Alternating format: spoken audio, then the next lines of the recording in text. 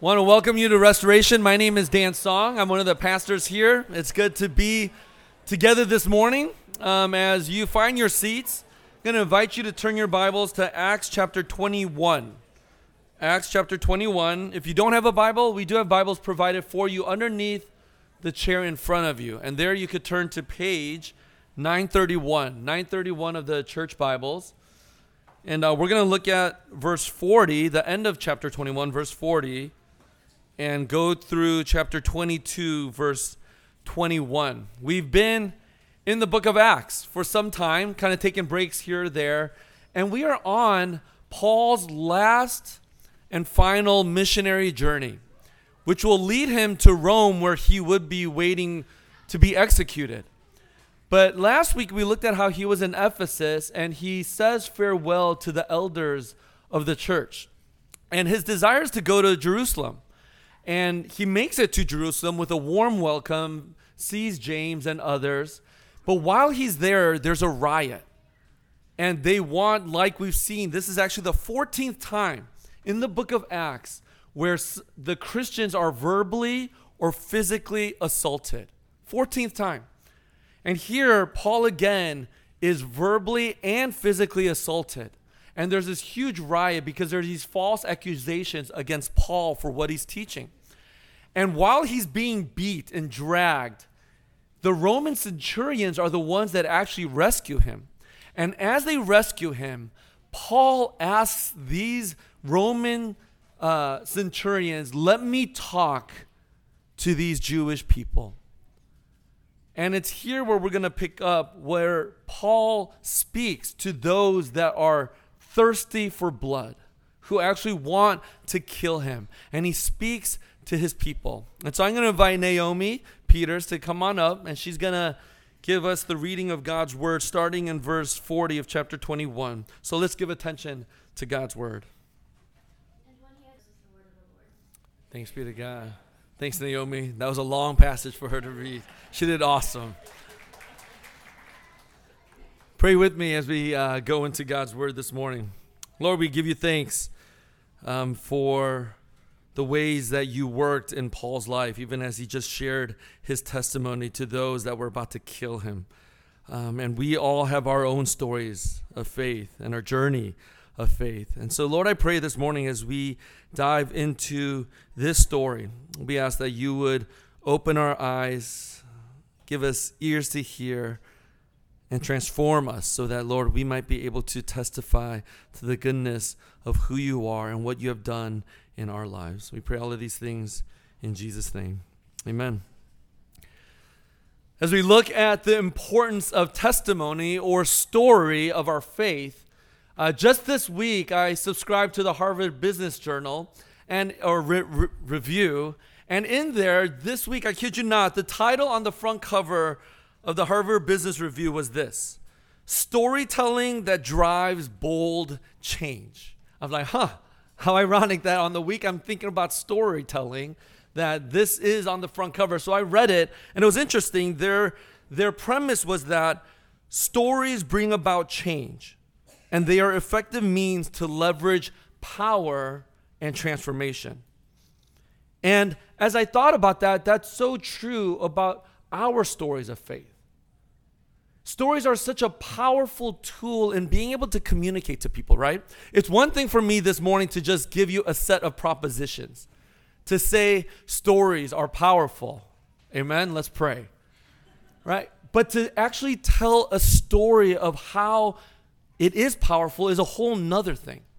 For instance, when our son was 3 years old, one of my wife's favorite books is the Chronicles of Narnia. And so she got out for him The Lion, Witch, and the Wardrobe. And as a 3-year-old boy, she began to read the first chapter of that book. And this little boy was so immersed and enchanted by the story, that when she finished chapter 1 and was closing the book, all he could do was go, I want more.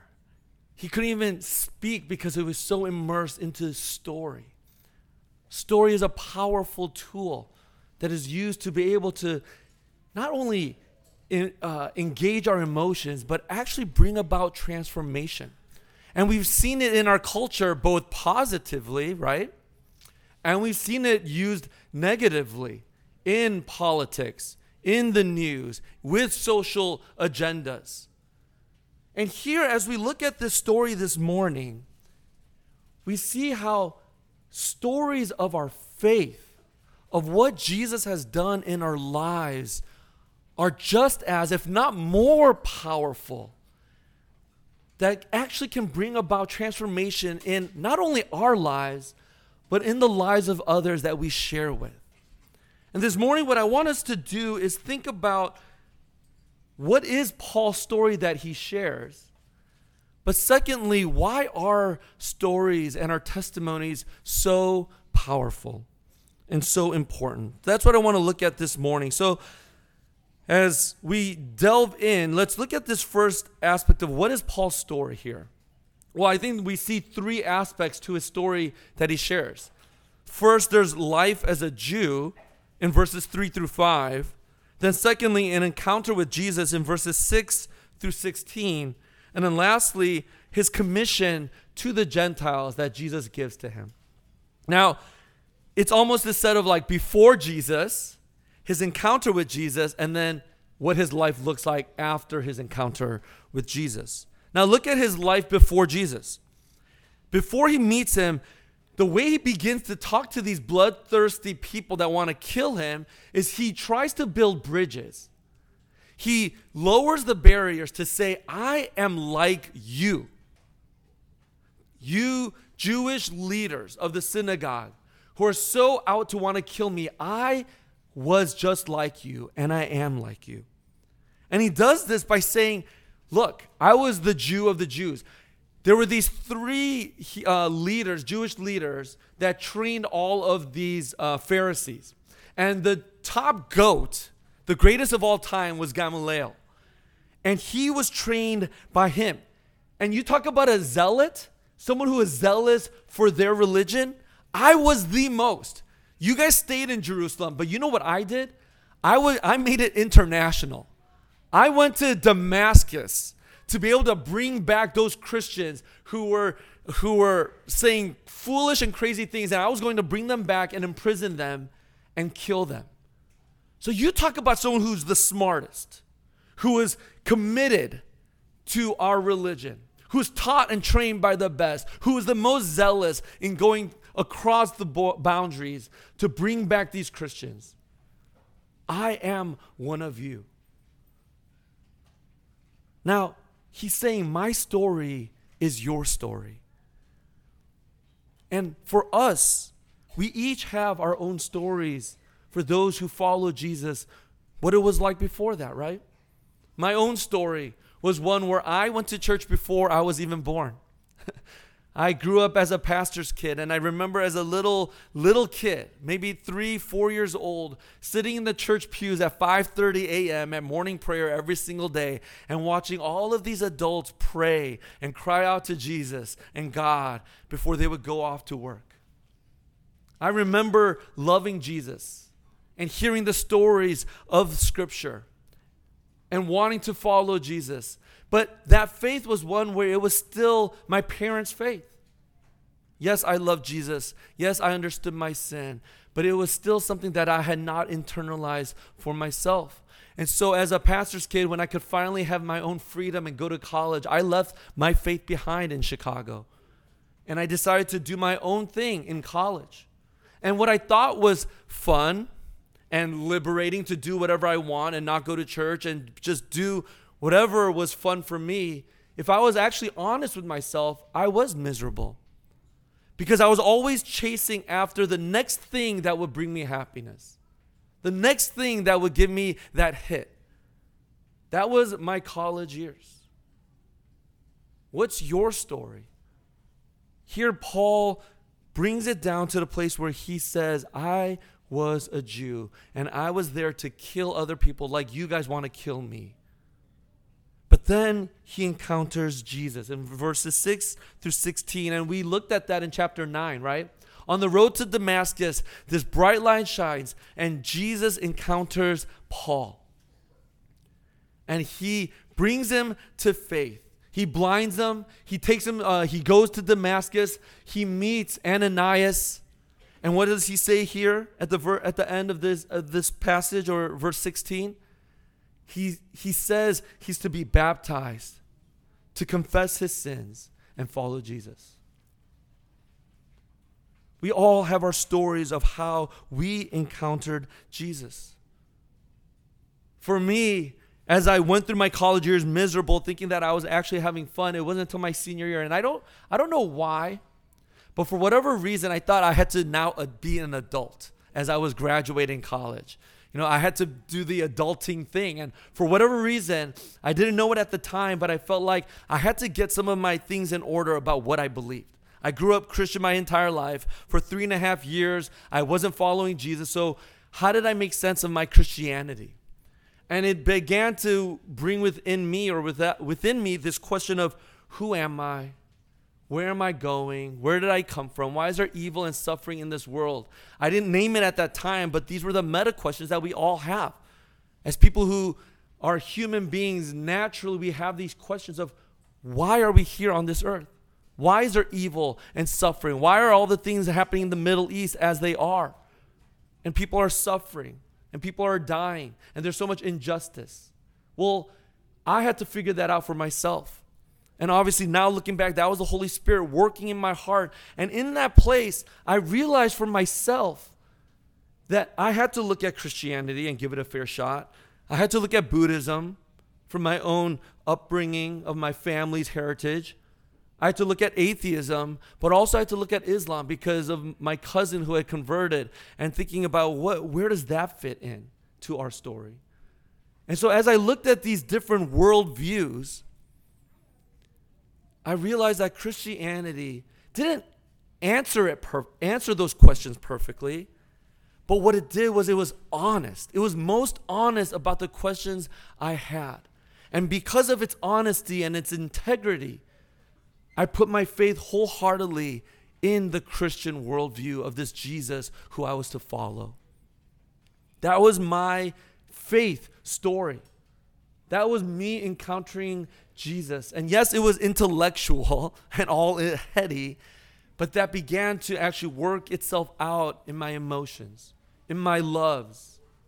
Thinking about even my vocation of what I wanted to do, to go into vocational ministry full time and become a pastor. It impacted what kind of finances and generosity. It impacted my self-identity, my worth, my relationships, dating, marriage, and now raising children. It impacted all of those areas of my life. That's the encounter that I had. This is the encounter that Paul shares with these people that want to kill him. But then he shares in the last portion of 17 through 21, his commission to the Gentiles. When he's commissioned to the Gentiles, or when he becomes a Christian and encounters Jesus, he's afraid for his life, right? Because what he says is, wait, I've been killing all of these people, and now I'm going to enter into their community. They're going to want to kill me. How do I preach the gospel when so-and-so is sitting there and they know that I killed their husband, that I killed their father? And what does Jesus tell him? Jesus says, I've listened to you, and I'm going to send you far away to preach the gospel to the Gentiles, to those that are not Jewish. Now, what's ironic about that is he experiences so much hardship anyway, right? Whether it's to the Jewish community or to the Gentile community, he is always being threatened with his life. And yet, he follows Jesus for the rest of his life. And what does he say throughout his letters? In Philippians, he says, for me to live is Christ, and to die is gain. This is his commission, what it looks like to follow Jesus after encountering him. The same applies for us. For those who follow Jesus this morning, how has Jesus impacted your life? How has he impacted your identity, your sexuality, your work, your relationships, and your dating, your marriage, raising children, your church family, and what importance church has for you? How has your character been impacted by encountering Jesus? In your studying at school and with your classmates or suite mates in college? What does your finances and generosity look like? What is the story that you have to share? And I think this is a great framework for you to think about what it looks like for you to have your own story of faith. What it was like before encountering Jesus, then encountering him, and then what it has looked like afterwards. Not perfect, but one that has begun to change every aspect and outlook of your life. That's the story Paul shares. But why is story so important? Right? How does that actually, where does the rubber meet the road for us in telling our stories and having a story maybe? Maybe for some of us, we don't even have a story to share. If your coworker or a neighbor asked you, well, what does Christianity have to do for you in your life? Do you have a story to share this morning with those around you? Well, we have to understand why stories are important. And I have just 3 brief things for us to look at and why it's so important. First, it centers you or it grounds you. And that's important because what is Paul's first instinct when he's getting dragged and beaten and destroyed and about to lose his life? What would be your first instinct if you're being dragged by a mob, angry and wanting to kill you? What would be your first instinct? I think it'd be self-preservation, right? It would be whatever you could do to be able to get out of that situation. What's Paul's first instinct?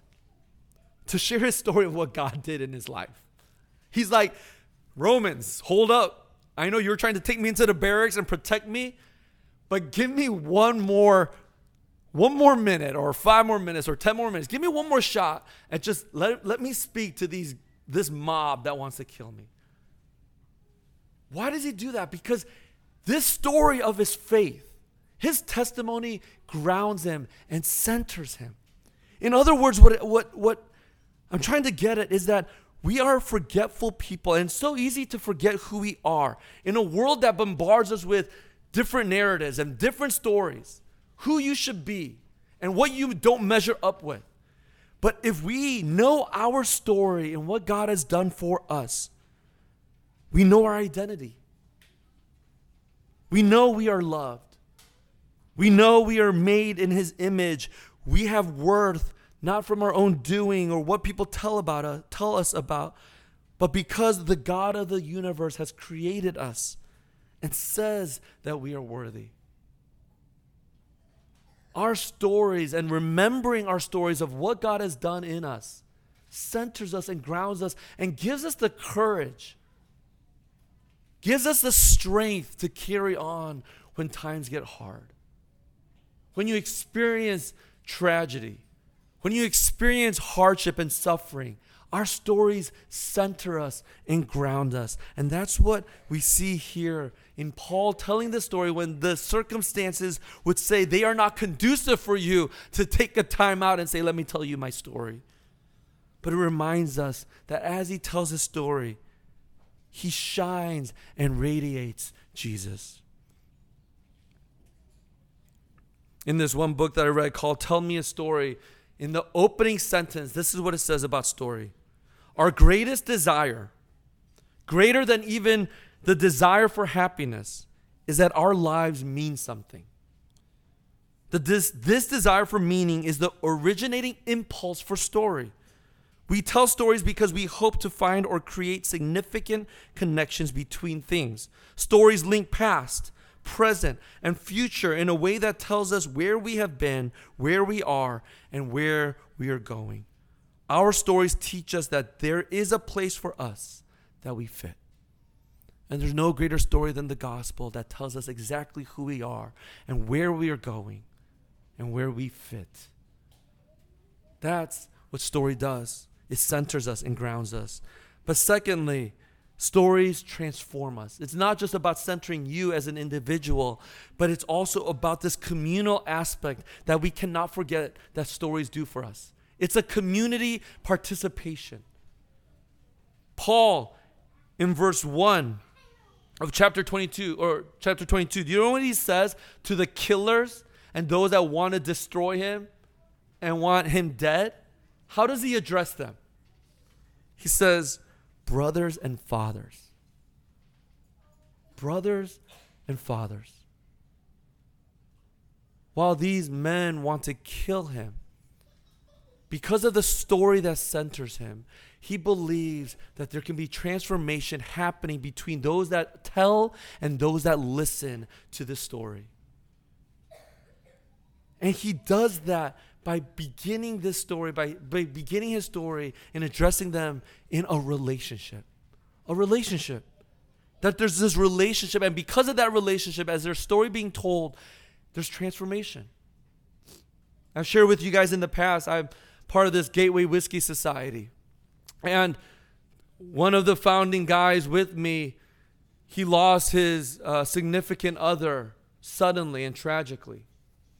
And I knew he grew up in the church as a kid, but had completely left it in high school and so forth. And now he's in his 50s.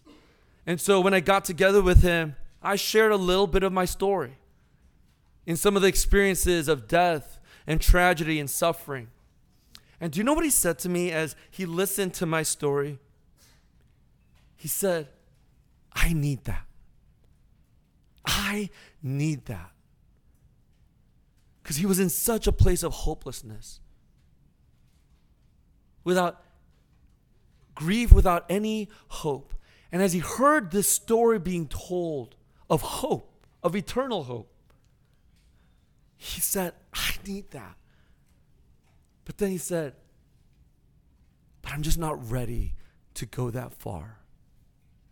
You see, but even though he did not come to a place of faith, that story of how God had worked in my life through grief and tragedy and death transformed his heart enough by the Spirit to be able to say, I need that kind of hope in my life. And that's what story does as we tell our stories, not only to non-Christians, right, other than Christians, but to us in our community. It's Youth Sunday, and if you were here a few weeks ago, Carissa stood here and shared about her own story of engaging her own faith with those that were other than Christian. Her stories of feeling inadequate, but of the ways that God taught her through that, of how good he is, and how God still is using her. You see, that story just did something in my own heart. To be able to say, I need to do more of that. I've been taking it back and being afraid or not courageous enough to share with more people my story and tiptoeing around the gospel. You see, telling stories helps us be transformed not only within our own community, but those who are other than Christian. We need to tell our stories because it is the thing that transforms lives by the work of the Spirit. The Spirit that is orchestrating the listener and the teller and transforming hearts. Kurt Thompson, who wrote this book, Soul of Shame, he explains what happens neurobiologically when one bears witness to the stories that we share. Just listen to this. As we tell our stories to others to the degree that they are attuned to us, our story is modified, changed. The very act of attuning to someone non-verbally creates right hemisphere to right hemisphere brain connections that alter the experience in real time. In this way, good listeners energize the storyteller and so encourage the story to be told more faithfully. Hence, storytelling is much more a dance between teller and listener than it is a monologue. In fact, it is fair to say that the story is what tends to emerge between speaker and listener, both playing a central role in its telling. See what he's saying? He's saying not only does it transform us in our hearts and spiritually, but it transforms us neurobiologically in our brains, physically, from the head to the toe. We are being transformed as we tell the stories of our faith. So why is it so important? It centers us, it transforms us, but lastly, as we close, it glorifies Jesus. It gives him the praise that he deserves for what he has done and he is doing in our lives. You see, as we tell our stories and we learn to tell our stories, what Jesus has done for me should always be connected to what Jesus has done, period. In our stories, we need to be telling of what Jesus has done. What he has done perfectly. Of him going to the cross and sacrificing himself out of his abundant and sacrificial and unconditional love. Of how he died and he rose again. And how as he sitteth at the right hand, he will come again, and all things sad will come untrue, because he is making all things new. You see, our stories are not just about what he's done for me, but they have to be about what Jesus has just done. That needs to be the central aspect of all of our stories that we share, because it actually exalts and glorifies Jesus and what he has done. This point is actually made perfect in this New York Times bestseller called Everything Sad is Untrue. It's by the author Daniel Nayeri. And he writes this memoir of being a refugee from Iran to the States. And Nayeri tries to explain the reason in his book for his mother's conversion from Islam to Christianity. From being, as he says, such a fierce Muslim that she marched for the revolution, who studied the Quran the way very few people do, to becoming a Christian. Not just a regular one who keeps it in their pocket. She fell in love with Jesus. And when people ask him why his mom converted from Islam to Christianity, he replies, I don't have an answer. And this is what he says in his book. Quote, how can you explain why you believe anything? So I just say what my mom says when people ask her. She looks them in the eye with the begging hope that they'll hear her, and she says, because it's true. Why else would she believe it? It's true, and it's more valuable than $7 million in gold coins, and thousands of acres of Persian countryside, and 10 years of education to get a medical degree, and all your family and a home, and maybe even your life. My mom wouldn't have made the trade otherwise. If you believe it's true that there is a God and he wants you to believe in him and he sent his son to die for you, then it has to take over your life. It has to be worth more than everything else, because heaven's waiting on the other side. There's no middle. She had all that wealth, the love of all those people she helped in her clinic. They treated her like a queen. And she's poor now. People spit on her on buses. She's a refugee in places people hate refugees. And she'll tell you it's worth it. Jesus is better. It's true. Christ has died. Christ is risen. Christ will come again. This whole story hinges on it. Unquote.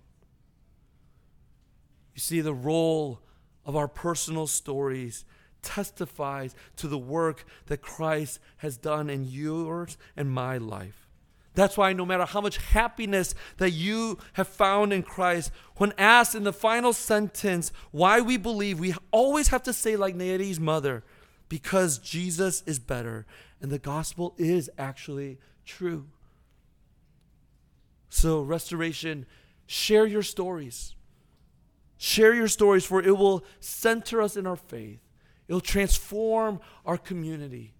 And it'll bring glory to Jesus for what he is doing in and through you. Then the world will know, whether it's your friends, your college mates, your school friends, your families, your coworkers, and neighbors, that Jesus is not just true, but he's also beautiful. Let's pray. Our Heavenly Father, we come before you, and we ask that the stories that you have written in our hearts and in our lives, Lord, help us to be able to tell them faithfully, not of only what you have done in our lives, but what you have done, period. So that not only will it center us, not only will it transform us, but Lord, you will be exalted and glorified, and people will come to know you because of what you have done in us and through us. Lord, may that be true even as we come to the table this morning. That, Lord, we might be strengthened in our hearts, that we might be reminded of what you have done And from there, we might be able to go tell people of the beauty and the wonder and the great things you have done in us. We pray all of these things in Jesus' name. Amen.